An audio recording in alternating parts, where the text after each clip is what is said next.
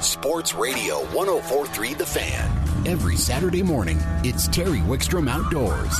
Terry takes you inside the outdoors. You know, hunting, fishing, camping. It's Terry Wickstrom Outdoors. Now, celebrating 20 years of bringing the outdoors to Colorado radio, here's Terry Wickstrom. All right, welcome back to the second hour of Terry Wickstrom Outdoors on FM 104.3 The Fan. But as I've told you already, Terry Wickstrom is nowhere near here. I'm honestly not sure where he is. Perhaps our board operator Kyle knows, but I do not. And so we do wish him safe travels and always appreciate the opportunity to get in studio. And regular listeners of this show will know right away the voice of the next guy, the big booming voice of Mr. Nate. Good morning, Nate. Good morning, Chad. How are you, sir? Well, I'm not as good as you because, as I understand it, you're standing on the side of a lake somewhere and you're chasing the most popular fish in Europe. I am. You know, today we're at the Trash Carp Cruise, and it's fun. We switched to a brand new format today. So today's our first event in kind of the digital world. So we're actually doing a video entry. So these anglers came to a rules meeting. We gave them a specific measure board, and they are sending us video of their catches, which allows us to fish kind of different waters. We've been really limited to small bodies of water, places where we can really spread out and measure the fish for them. And now we're at Clement Park, so it's Johnson Reservoir right here in Littleton. And I'll tell you what, fishing is incredible, and the anglers are loving the new format. So it's pretty exciting. How big are some of the carp you're seeing already? You know, so far we haven't seen anything giant. Biggest fish is 27 inches, but we are catching more. We officially have broke the all-time record of fish caught at one of our carp tournaments. What is it, 10 o'clock? So these guys have till 3 p.m. So we are catching a lot more fish than normal, which is exciting. Our winner right now, I believe, has right around 130 inches of fish. So it's total inches of carp that will win today's tournament. There you go. Now, I filmed a carp show with you several years ago for Fishful Thinker Television, and it was a straight-up beatdown. We ran up and down the beach at Chatfield until I think we had 6 rods out between 3 of us, and everything was tangled, wrecked, and destroyed by the end of 2 hours of fishing from getting bullied by carp. It's a lot more fun than people realize. The Europeans are very good at it. I interviewed several Europeans at ICAST this year, and they've got their system down. The guys that are in your carp tournament, are you seeing European tactics and things? We do. I would say right now, 90% are Euro tactics. So, we got 3 or 4 guys from England in the tournament today. So born and roots, they have the background. But everybody's using, beeper pod holders, the long rods. I would say a few guys are using spinning gear and, maybe traditional dough balls, worms. But majority of everybody is very, very traditional European style. And it's neat. I had multiple people here. Obviously, we're in the middle of town. A lot of people walking around, hiking. And people are stopping to ask about the carp thing. And again, it's very, very common to talk to somebody that, again, you consider them a trash fish or, whatever you want to call them. But nobody gives them credit for how educated they are. And when you sit down and you look at the actual rigs, the different hair rigs and multi-rigs and the way that these guys build their setups and, what it takes to trick a carp. And you get a carp like at this reservoir where they might not be fished for a lot. I don't want to say they're dumb, but they're willing to make mistakes. But if you go to a traditional carp fishery that gets hit pretty hard, they're almost impossible to catch. Their memory is fantastic. They're an old fish, and they don't make as many mistakes as a lot of anglers think they do. A lot of guys snag them or catch them accidentally, but I always tell somebody that says they're easy to catch or this or that, I would say, hey, go out and catch 5 of them. We can all go catch 5 bass or 5 walleye. Go catch 5 carp in a day. And all of a sudden people really are like, man, that's harder than you think it is. And there's a lot that goes into it. And with that being said, I would love to invite people out here. If you are intrigued at carp fishing at all, come down here to Clement Park and watch it. The weigh-in's at 3 p.m., but these anglers are out here. They're all willing to talk to you, help you out. It's really a neat sport fish that's underutilized, especially here in the state of Colorado, and we're here to grow the sport of it for sure. Well, I can tell you this. When I filmed with you at Chatfield, and you and Mr. Robert Schmack got out all the carp stuff that we were going to use to whip our bait up together, I couldn't decide if I wanted to fish fish or make breakfast with it. I mean, we're looking at hot sauce and oats and, you know, corn. Pineapple's doing very well today, so pineapple flavoring is doing really good. Whey protein is doing very well mixed in their dough balls today. So there's a lot of stuff going on right now. And generally speaking, we're using a lot of sweet flavors in the heat, and then we go into kind of a spice in the mid-season, and then a really bland high protein in the fall in colder water. Yeah, who would have thought? Now, another thing about carp that people don't really maybe consider is, as from the artificial lure standpoint or the fly standpoint, extremely challenging fish. We also did a show fly fishing for carp, and I got my butt kicked, to be honest with you. And we caught them, but they made me earn it. We were fishing them in heavy cover, and one thing about carp is they're smart, as you alluded to already. In fact, Berkeley spent a lot of money to figure out that they're the smartest freshwater fish.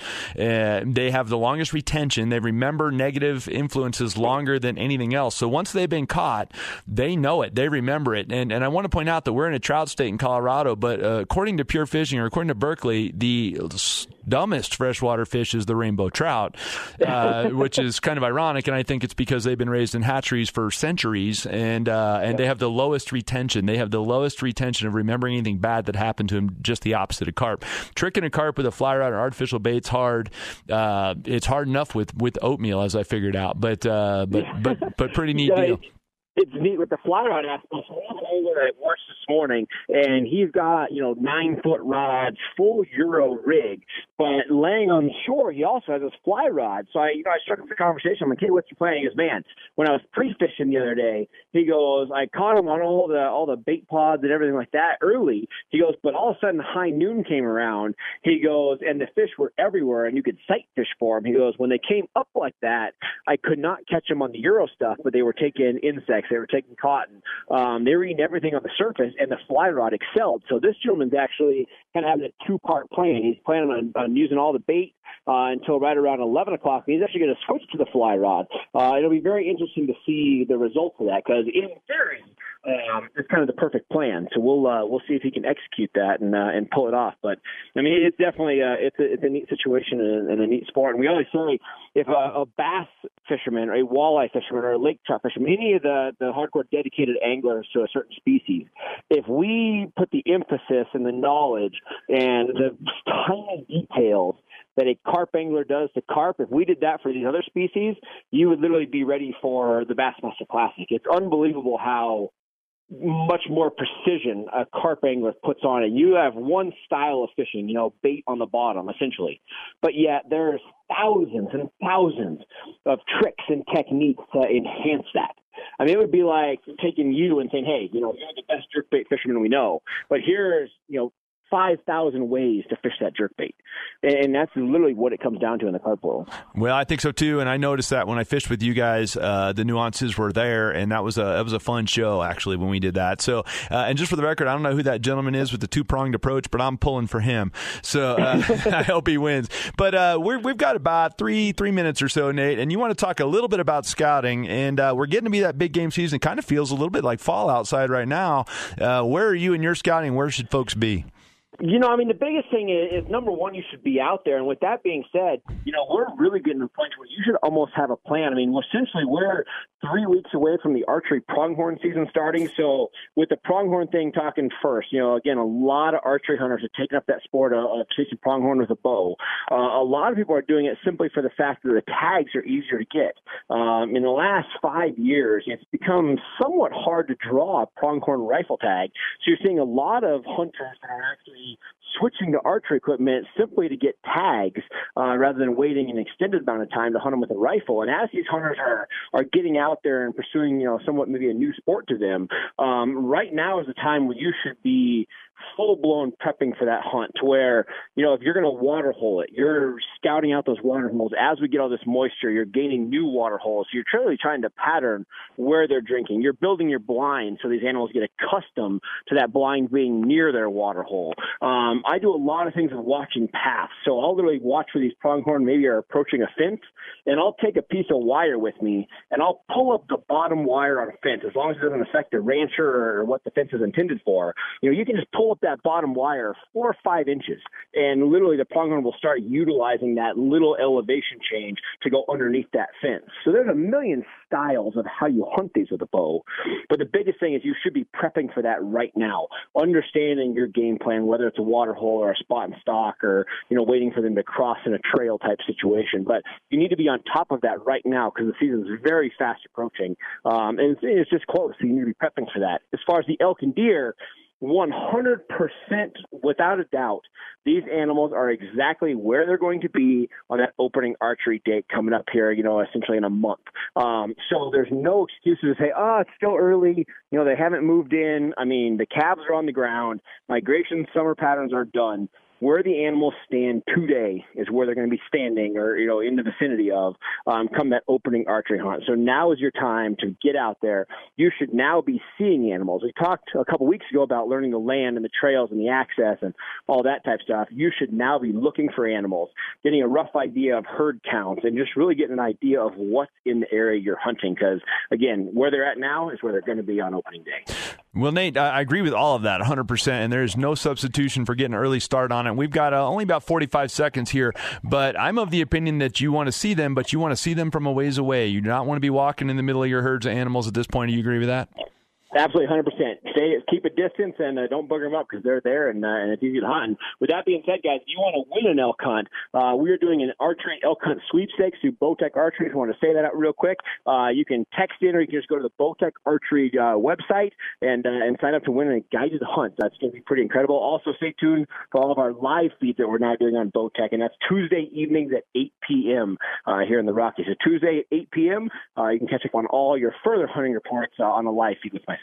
And very quickly, where are you right now if they want to come out this afternoon? I am at Johnson's Reservoir, which is known as Clement Park, right here in Littleton. All right, there you go, guys. That's Nathan Zielinski at Tightline Outdoors with his Don't Bash the Trash Carp event. Thank you, Nate. Thank you, Chad. And you guys should go check that out. It's probably interesting. I think you'd be surprised at how technical those guys get with chasing carp. And with that, we're going to step aside and take a quick break. You're listening to Terry Wickstrom Outdoors on FM 104.3, The Fan. Sandy Clough here to tell you about SCL Mortgage, special circumstance lending, locally owned and operated. And if you're self-employed or work on commission, this is the place for you. Bank statement loans are back. You don't need tax returns to do your loan. In some cases, the bank statement loans can be done with credit scores in the low 600s. MySpecialMortgage.com on the web, 303-790-2222. The phone number, SCL Mortgage, licensed by the Colorado Department of Regulatory Agencies, number 1200716. You're listening to Terry Wickstrom Outdoors, presented in part by Sun Enterprises, Colorado's largest ATV and motorcycle dealer. All right, welcome back to Terry Wickstrom Outdoors on FM 104.3 The Fan. I'm Chad LaChance. We're filling in for Terry, who's once again away and traveling. We always appreciate that opportunity. And if you guys listen to this show very much, and first of all, we appreciate that you do, but you know that we talk a lot about fishing soft plastics, whether it be plastic worms or tube jigs or things like that. We talk a lot about that on this show. And if you're a fan of Fishful Thinker Television, you know that our show is basically synonymous with gulp. We do a lot of gulp minnows, things like that. We do a lot of flicker shads and other baits, hard baits as well, but we really focus a lot on soft plastics. Well, we're going to be joined on the phone right now by Mr. Aaron Wavra. He's the soft plastics manager for Berkley Fishing. Now, anyone that knows anything about Berkley knows gulp, power bait, and the all-new Maxent. They're all your babies. Good morning, Aaron. Good morning, Chad. How you doing? Well, I'm not fishing, as we've discussed, so I'm not as good as I could be, but I'm very happy to have you on the phone because I think one of the most common questions I get these days is, okay, so there's power bait, there's Maxent, and there's gulp, and there's nobody that's really better suited to give us a rundown on basically the functional differences of those three products than you are. So why don't you give us a rundown on those real quick? Yeah, no problem, Chad. I do appreciate the opportunity to do this, and I do thank you for helping educate those anglers out there. From a power bait standpoint, you essentially have two options. You have power bait and power bait max scent. And then, like you said, you have gulp. And the differences lie in how they can be fished and the properties of the materials. Power bait is essentially lives and breathes on the ability to have a fish bite and hold on, which means the flavor of the soft plastic is what triggers the fish to grab on and hold on to it like it's food. Compared to other soft plastics in the industry, a flavor that may be impregnated in those plastics might be something that those fish don't really care for. It might be something that sounds appealing to the angler, but when the fish actually bites onto it, it doesn't taste like food to the fish and they spit it back out. Power bait has been scientifically proven over years, 30-plus years of research to really develop attractants and flavors that the fish grab onto, and it tastes like food, and they actually want to swallow it, giving the angler more time to set the hook. Well, and we talk about that a lot in our guiding. That's one of the biggest reasons that I think I'm so married to using Power Bait and Gulp products is the fact that it's not maybe that I get a lot more bites, it's that I detect a lot more bites because the fish hang on to the bait, and it gives maybe a less experienced angler more time to get a hook set. And we find that constantly in our guiding. So tell us a little bit about Gulp. Now, just so you're aware, because I know you don't spend a lot of time maybe in Colorado, my television show is basically synonymous with Gulp minnows. We go through pallets of Gulp minnows every year in our guiding. I'm a biggest proponent of that bait out there. I'm up to 77 species of fish on a 3-inch Gulp minnow. I'm a big fish eat little fish, and there's no better little fish than a Gulp minnow. Tell us a little bit about what Gulp actually is and run down on that. Yeah, so Gulp basically takes the technology of flavor and marries that also in addition to scent. So fish key on more than one scent or more than one like a sense, basically. Exactly. One sense, excuse me. And Gulp brings both of those into the water. So when you fish Gulp, you put it into the water, and it exudes or disperses a scent that goes into the water and attracts fish, whether the bait is moving and the fish can trail it, or whether they're in an area that the scent is filling. That fish can detect it and hone in on that bait. And then when they come in and grab it, like Power Bait, Gulp has a flavor that's super powerful and tastes like live bait, and the fish actually thinks it's live food. So you get the scent and the flavor, which increases your catch rates over and above even Power Bait when you're using Gulp. Well, I can tell you, obviously we have a tremendous amount of confidence in it, but I had a channel cat in a fish tank at one point, and you could take a Gulp minnow and cut the end of it off so it's just a little chunk, right? Just a little chunk, the end off a piece of a Gulp minnow, drop it in that tank, and that catfish would go seek it out and find it, and then he would eat it. And interestingly enough, it is also biodegradable. It's water-based and biodegradable, and so there's some positives there as well as far as Gulp goes. Now, I also do a lot of saltwater fishing. We take a lot of questions of guys that are hey, I'm going to Florida, I'm going to Disney World, but I want to take a little bit of tackle, or I'm going to go see Grandma in Miami, and I want to take a little bit of tackle. And I tell people you need one thing: you need a 4-inch Gulp minnow and a jig head, and you can catch everybody that swims. It doesn't really seem to matter where you go. That dog will hunt. Now, I had a long talk with John Prochnow, and he's the chemist behind the products that you're the product manager for, and he's told me that the difference between saltwater Gulp, freshwater Gulp, is basically that the fundamental meat and potatoes are the same. It's just lightly seasoned different, and they're color fast. You can mix and match the baits in the same container, correct? Yes, that's a great way of explaining it. Those meat and potatoes are the foundation of Gulp, whether it be the scent or flavor, is an attractant to all fish species.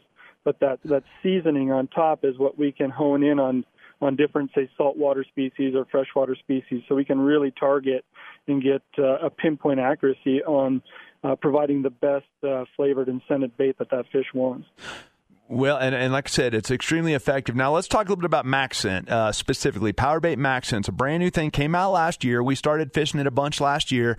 Some new shapes and sizes and stuff added to it for this year. I spent all day in the boat, or all morning in the boat yesterday with the new flatworm.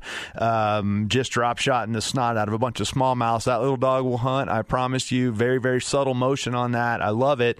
What's the basic premise behind MaxScent? So you kind of indicated on Gulp that Gulp is a water-based material. Power Bait is PVC, or like a petroleum-based material like most plastics. And PVC will hold in, or standard PVC will hold in that scent. So Power Bait has a great flavor profile, but a small scent profile. And Gulp has a great flavor profile, but a huge scent dispersion profile. Well, now the chemists like John Prochnow and our team have been able to develop a material called Power Bait MaxScent that takes the best of both worlds and marries them into a bait that's perfect for bass fishing.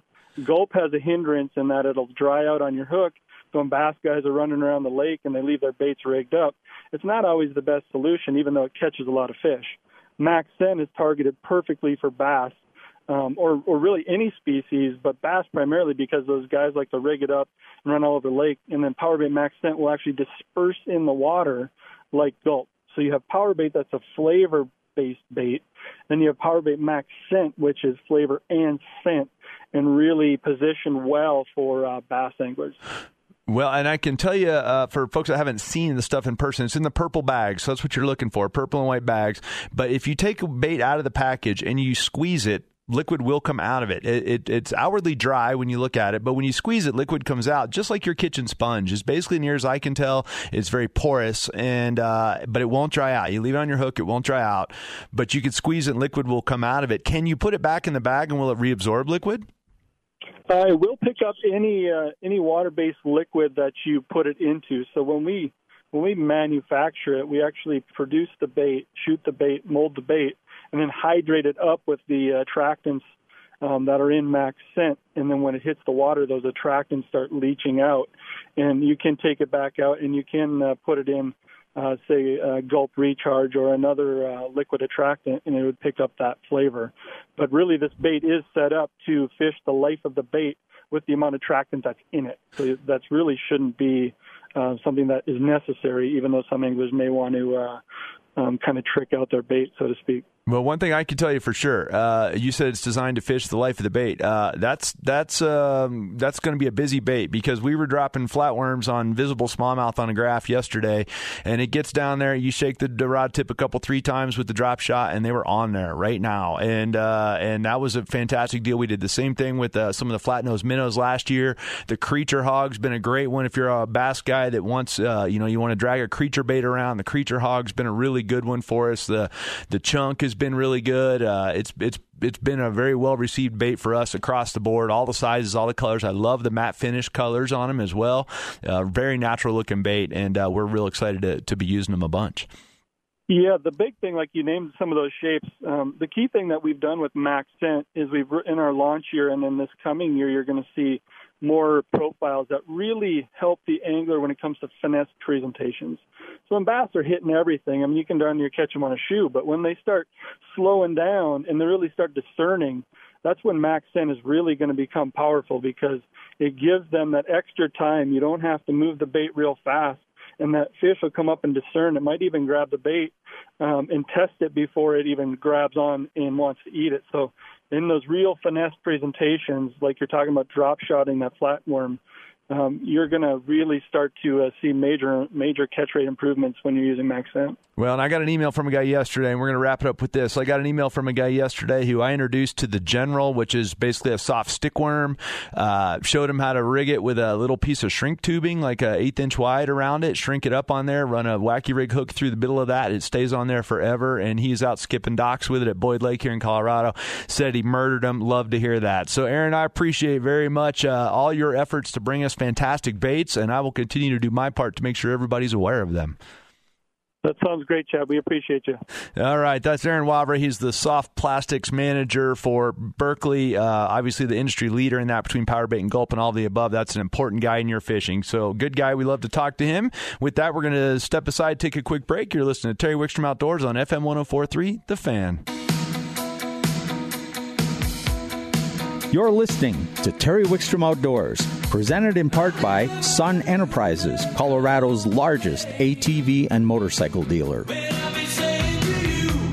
All right, welcome back to Terry Wickstrom Outdoors on FM 104.3 The Fan. I'm Chad LaChance filling in for Terry. We're in our final hour here, final half hour at this point. Guys, man, how time flies. You know, I can tell you on my way down here this morning, it was looking like fall.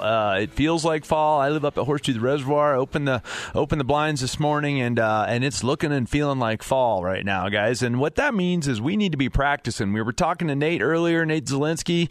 He's already talking about archery season. You know, well, now we're going to be joined on the phones by JR from Colorado Clays, and we're going to talk a little bit about some of the upcoming bird seasons and gun seasons. Good morning, JR. Hey, good morning, Chad. How you doing this morning? You guys busy out there? Doing very well. We got a nice overcast day, and I got to say, I love shooting on days like this. Those targets are just so uniform and just nice, cool weather. Couldn't be more comfortable. Well, yeah, absolutely. And I'm a fan of practicing in a weather condition that's as similar as possible to what you're shooting in, and in the hunting season. And this seems like a good day for that. Now, we've been talking a little bit over the course of the show here. We talked with Nathan talking about getting his bow tuned up, and getting some scouting done. And we talked to a lady from Cheyenne Mountain State Park with their archery range down there. But there is no substitution for practice. I don't care what your firearm is. There is no substitution for practice. The first real gun season coming up as far as any sort of a hunting season is September 1st, basically right at a month away. That's dove season. Those little guys are super easy to hit, right? Right. Good call. But, Chad, so let me start. In case there is anybody who's not familiar with us, Colorado Clay Shooting Park is Colorado's premier public shooting facility. We're open year-round, and we are available to everyone for all of your shooting needs. And whether it be pistol, we've got 10 bays of pistol with a target return system, a 100-yard rifle range, which is state-of-the-art. We might talk about that here a little more. And, of course, on the shotgun side, we have everything from a training trap for beginners, people starting out, the kids, whatever it might be. And then, of course, 7 trap ranges, a couple wobble traps, which I know we'll be talking about relative to the upland bird seasons coming up. Those are very good tools. Of course, some skeet and our fantastic sporting clays course. But, Chad, back to the dove season. It is coming, and it's creeping up fast. And I got to say something I see every year. It seems like people start on opening day shooting, and they don't really hit their top shooting form till towards the end of the season. Then they put the guns up, and they got to start over. So this Colorado Clays gives people the opportunity to come out here before season and get back to the basics, work on those fundamentals of their shooting form. And, what I'm talking about is perhaps your stance relative to your target and its path.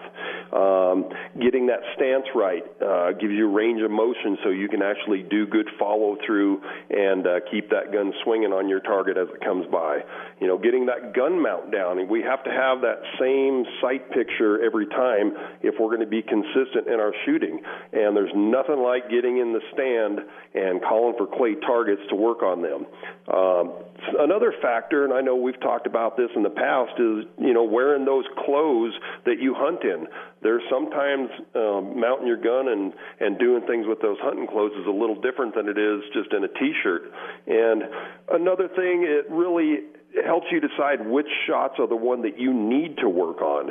Which ones do you need to work on your lead, perhaps, and get that confidence in your ability up to make those shots, and also know your limitations, before you get into the field of not only yourself but your equipment. The combination of the gun, the ammo, and use, so we can always be a good ethical hunter, and of course familiarity with your gun.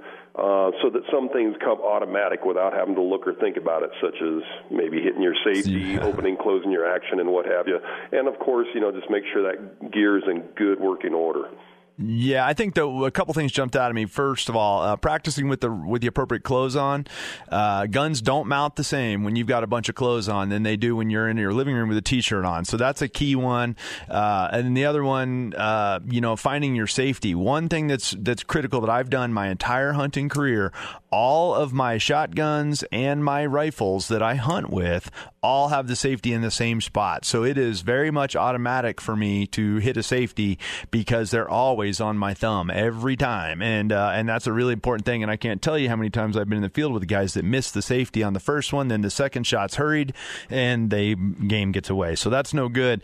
The other thing about dove, I think that a lot of people don't realize is how big of leads you really need on some of those. They're very fast birds and big leads on them, and that just takes practice. It does, and like you said, Chad, you nailed it on the head. There's no substitution for trigger time when it comes to getting your leads, getting your stuff figured out. One other interesting note on that fact, sometimes targets at a given distance look different. You may think the lead's different, but it just so happens that a standard size clay target is about the same size as the aiming area on a dove. So you're not going to get better practice than coming to Colorado Clays. And you can pick, any practice is good, but I'll tell you what, our Sporting Clays course will give you all of the ranges and possible presentations you can imagine, whether it's, flushes, incomers, outgoing, crossing, fast, slow, we have it all. And a guy can really go out there and work on the ones that give him trouble. Well, we talked earlier about the walking range for archery being effectively golf for archers. Well, Sporting Clays is golf for shotgunners, for lack of a better way to put it. Each one's a little different. Each station's a little different. And it is the best practice out there. But we're going to run out of time here. I want to talk just real quick about your muzzleloader stuff. There's no secret we've had some dry areas in Colorado this year. Practicing with a muzzleloader out in the woods is not a good plan probably right this minute. You guys allow muzzleloaders at your range? We do, Chad, and that's a good call. We don't need any more fires going. And not only that, at Colorado Clays, our rifle range is NRA-approved state-of-the-art facility. With our 100 yards, we actually have telephoto cameras on your target and monitors in the bay. You can do sight-in in real time without spotting equipment here. And one thing we've done almost specifically for the muzzleloaders, we do have an intermediate target at 50 yards. So if you're having trouble getting that guy on paper, we can get you dialed in close before you reach out a little bit farther. And being that we are a semi-outdoor type range, that means we have natural light and airflow downrange. So it actually is more representative of the outdoor experience, the ventilation, everything just makes it a very muzzleloader friendly facility. And I always got to say this, Chad, our staff is second to none. Nobody can help you get dialed in better than at Colorado Clays. Well, I love the sound of all that. The natural light thing's not to be, we didn't really get time to talk about it a whole lot, but the 100-yard rifle ranges, and it's going to go into the gun seasons. I'm sure we'll get you back on for that. But practicing in natural light with an optic, of course, that's not legal for a muzzleloader, but on a bolt-action rifle here in Colorado, optics are legal. Those are very difficult to practice with indoors. You're so much better with natural light. So, quickly here, JR, if a guy wants to come find you, where do they get information? Best, ColoradoClays.com. And you can take a virtual tour of the facility out there, gives direction that shows where we're at, or you're more than welcome to call us, talk to myself, Doug, Corey. We'll all get you going, 303-659-7117. Final question. I've got a 375 H&H mag. I got to get tuned up for a brown bear hunt. Can I bring it? Absolutely, bud. There you go, bringing the big guns. All right, that's JR from Colorado Clays. We always a pleasure to talk to you. I appreciate you taking time to call in. Thank you, Chad. You bet. And, guys, that's a neat facility. It really is, a variety of shooting. I'm getting texts from a buddy of mine in Kremling, Herrick, sending me pictures of groups he's shooting right now. So practice, guys. We're going to step aside, take a quick break. You're listening to Terry Wickstrom Outdoors on FM 104.3, The Fan. You're listening to Terry Wickstrom Outdoors, presented in part by Sun Enterprises, Colorado's largest ATV and motorcycle dealer. All right, welcome back to the final segment of Terry Wickstrom Outdoors on FM 104.3 The Fan on this beautiful Colorado late summertime day. Kind of day that makes you want to be out on the lake, be outside doing something. So hopefully you're listening from your car and you're headed somewhere good. We're going to go back to the phones. We're joined by another one of the Fishful Thinker crew. That's Mr. Ronnie Castiglione, one of the guides with us. Good morning, Ronnie. How you doing this morning, Chad? Well, pretty good. I'm not fishing. Are you fishing by chance? Yeah, as a matter of fact, we are on Boyd Lake and having a lot of fun. The fishing's been really good all morning. So. Oh, I bet. Now, Boyd Lake's a state park in north central Colorado, guys. If you're not familiar with that, I would go out on a limb and say you're probably fishing for largemouth bass. Yeah, we've been really focused on the largemouth this morning, and we had a real nice kind of overcast morning for most of the morning. The sun's just recently started poking from the clouds, but all morning long, it really looked like a textbook surface kind of frog day, and sure enough, they absolutely crushed the frog for us this morning. So lots of fun out here, but yeah, largemouth's definitely been what we've been targeting. Well, that seems to be a common theme on this show a little bit. We were talking with the guys from Berkeley about some of the max scent being targeted for largemouth bass. I know once the once the sun comes up and those bass give up on that frog, you can probably go around and start fishing some of the vegetation with something like a creature hog and get her done that way. We also talked to you'll like this, Ronnie. We talked to the assistant hatchery chief, and they have revamped the entire largemouth stocking system for Colorado. Going to stock 2 million of those suckers this year. That makes you happy?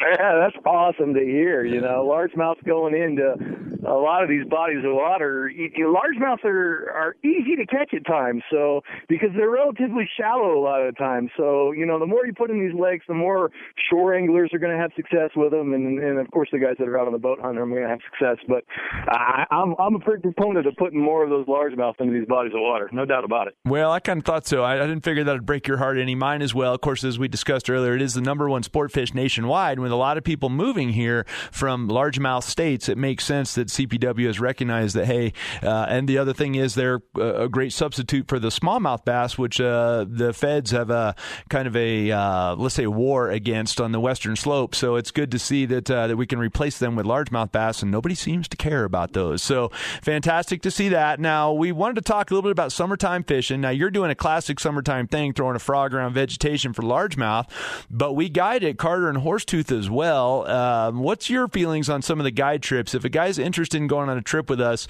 everyone wants to go in spring. Why would they go with us in August or September? Yeah, there's some really good things to learn this time of year as you get into late summer and into fall. One of the big things that people struggle with dramatically here in Colorado, and me and Terry talk about this all the time, is falling water in general. Throws everybody for a loop. So, if you're going to go out with a guide and you're going to learn how to be successful when there is falling water, then this is the time of year to do it, Chad, because this is when the lakes start to drop. Boyd, for example, is probably dropping anywhere from 4 to 5 inches a day, and Horsetooth, anywhere from 10 to 12 inches a day right now. So, you can definitely get out. You can see how we like to target and pattern these fish. We can show you, hey, a week ago, these fish were in these kind of areas right here, but now that the water's dropped off, they've moved. And that's a classic thing that you can see at Boyd right now.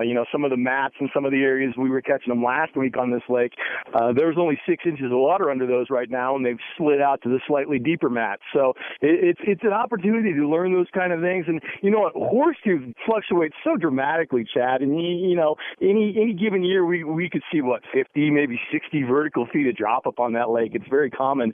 That gives you an opportunity to get out there and learn the reservoir when the lake's drawn down as we get into fall. You'll learn a lot more on a day of seeing the lake low than you'll learn on a day of it being full, Chad. I can tell you that.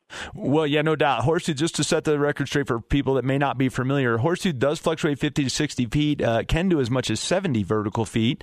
Right now it is 22 feet down from full. So that means that as an angler, I can go look at stuff that I was fishing in spring is now above the water. And I can go, well, first I can go get my jigs back. but second of all, I can learn that structure. I can basically reverse engineer spots. And I know you've spent a lot of time over the years, as have I, and actually Dan as well. When the lakes are down, that's when you really want to go study the banks. That's when you want to carry your GPS around and mark stuff. That's when you want to compare your maps of where you were catching them to how you could catch them in the future. That's when you really learn what's going on with the cover and the structure. Would you agree with me there? Yeah, 100%, So if you think about like in spring as far as going out on a guide trip, you can definitely run through, late spring and early summer. You're going to run through a lot of patterns and be able to learn a lot of different ways to target the fish. As we get into late summer and into fall, then you can definitely learn the structure and you can learn, okay, what's going on under the water? Where should I be targeting this fish? And, and then when we really get into the fall and these fish start chasing bait around the lake, then it's a whole other deal. You get to go out there and you get to sight fish a lot of days and a lot of mornings, and you get to track down fish that are right out in the middle of the lake, busting shad. And you know me, that's one of my favorite ways to catch fish. And I've talked about targeting those trout on Horsetooth for years, out there right in the middle of the lake, targeting those giant 10-pound trout when they're right up on the surface. There's not a lot more of exciting way to catch a fish when you visually see it on the surface, Chad. This time of year, going into fall, all of that stuff opens itself up. And it's an excellent time to get out for people that are really wanting to learn, for people that maybe struggle, talk about dog days of summer, that kind of a thing. Guiding, while it's tough for most people, is definitely the time to get out and learn stuff, Chad. Yeah, no question. Agree with that 100%. Now, Ronnie, I'm going to tell you something, make you real happy. That open water bite's starting to happen pretty good already. Yesterday morning, I was throwing a walking bait, a brand new Driftwalker 110. It's a brand new Berkley topwater bait. It's a walking bait, typified by, say, a Zara Spook. You walk the dog with it. It floats on the surface. Was working that over about 50 feet of water, so working it back to the boat. Smallmouth, like 10 inches long, smokes it. No big deal. Okay. Deep water smallmouth. I get him almost to the boat, and a big giant wiper took a swap at him right at the boat on film. So that's awesome. I've seen that before on Horsetooth, and I'm assuming, was that on Horsetooth? Or it was. That was on Horsetooth. And then earlier in that same day, I had a smallmouth on the topwater bait and let him dive and pinned his buddy as well. Had two of them on the same bait. So what my point being is that whole fall feeding thing is starting to happen, and their fish are really getting fired up now. You can catch them in open water, but you can still sit on the graph. Now, Ron, we've only got a few minutes, so don't get too crazy with us. But how much time do you spend, using your graph from, say, here on the rest of the year as far as looking at structure, looking at fish 15, 20, 25 feet below the boat? You spend a lot of time doing that? Definitely way more time than I'd spend early in the year doing it, Chad. As I get into fall especially, there's mornings I run out and I don't fish for the first 45 minutes just because I'm running around scanning humps, scanning points. I'm looking for a combination of things as we get into fall. Now that the bait fish are starting to move around the lake, it's been my experience that if I can find the structure that's at the right depth that also has bait fish either adjacent or right there by it, those tend to be the ones where the fish are active. Those tend to be the spots, and you can literally just drive around and you can scan humps, you can scan points, you can see ones that have returns on them that look to just be fish laying there, and then you'll come to one and there's a ball of shad sitting there as well. Those are the ones I target, and I just kind of focus on those, sort of narrow it down. So scanning is definitely a big deal, and then definitely when we're getting into open water and we're looking for these schools of shad that are moving around the lake, and they can move from one end of the lake to the next on any given day, Chad. So getting out and being able to side scan and being able to spot those fish at a distance, seeing the schools of bait coming right up or on top of them, looking for returns, dropping to them or casting to them when they're on top. Electronics are key as you get into late summer and the fall, Chad. There's no doubt about it. I definitely use them more going forward in the year. Well, and that we'll wrap it with that, because here's the other thing about that, guys. If you do book a guide trip with Dan Swanson, Ronnie Castiglione, or myself for this time of year or thereafter, it is such an electronics intensive day for the most part. It's a fantastic way to get our sonar course wrapped up into your guide trip at the same time. So a lot of what you learn, and all of us are focused on education. We are not destination fisheries. All three of us at Fishful Thinker are focused on education. Without a doubt, you're going to get a sonar class as well. We've all got new boats. Ronnie, Dan, and I all have 2018 Ranger boats, Lowrance Electronics on them. Everything's latest and greatest, and it's a really good way to go about learning a whole bunch of stuff. So, Ron, real quick, what's your plan for the rest of the day? 30 seconds. What's your plan? What's your pattern going to work out as? Sun's coming out right now. We've already switched to flipping some of these mats, and we've been pulling the last 3 or 4 fish we've caught have come out of some of the mats flipping. Seems like they're stopping, coming to the surface. We'll probably run a few boat docks here as the sun gets up a little higher and we get a little bit more shade. But that's going to be kind of the deal. And then just continue to run the same stuff, just kind of switch the presentation up as far as how we're targeting. So. All right, that sounds good. 10 seconds or less. What's your prediction for the winning weight of the 19th annual Full Moon Open tonight at Horsetooth Reservoir? Full Moon Open, winning weight. I'm going to say 10-6, 10-7, somewhere in there. All right, I like that. Ronnie, we'll let you get back to fishing. That's Ronnie Castiglione. You can reach him, Ronnie, at fishfulthinker.com. Thank you, Ron. All right, Chad. Have a good one. You too. And guys, I recommend a guide trip with either Dan or Ronnie, both very knowledgeable guys, and I think you'll enjoy it. So I want to say a special thanks to Terry Wickstrom and Karen, of course, for letting me come in here and host this, and especially for our out-of-state callers, guys calling from out east, Dan Johnson from St. Croix Rods and Aaron Wavra calling in. Those guys are really important to everything we do at Fishful Thinker, and also Terry Wickstrom here at Terry Wickstrom Outdoors. He works with particularly with Aaron as well, and that's important stuff. So hopefully you've enjoyed the show. Thanks to my beautiful bride for putting up for the wake-up calls. And with that, we're going to sign off. This has been Terry Wickstrom Outdoors on FM 104.3, The Fan.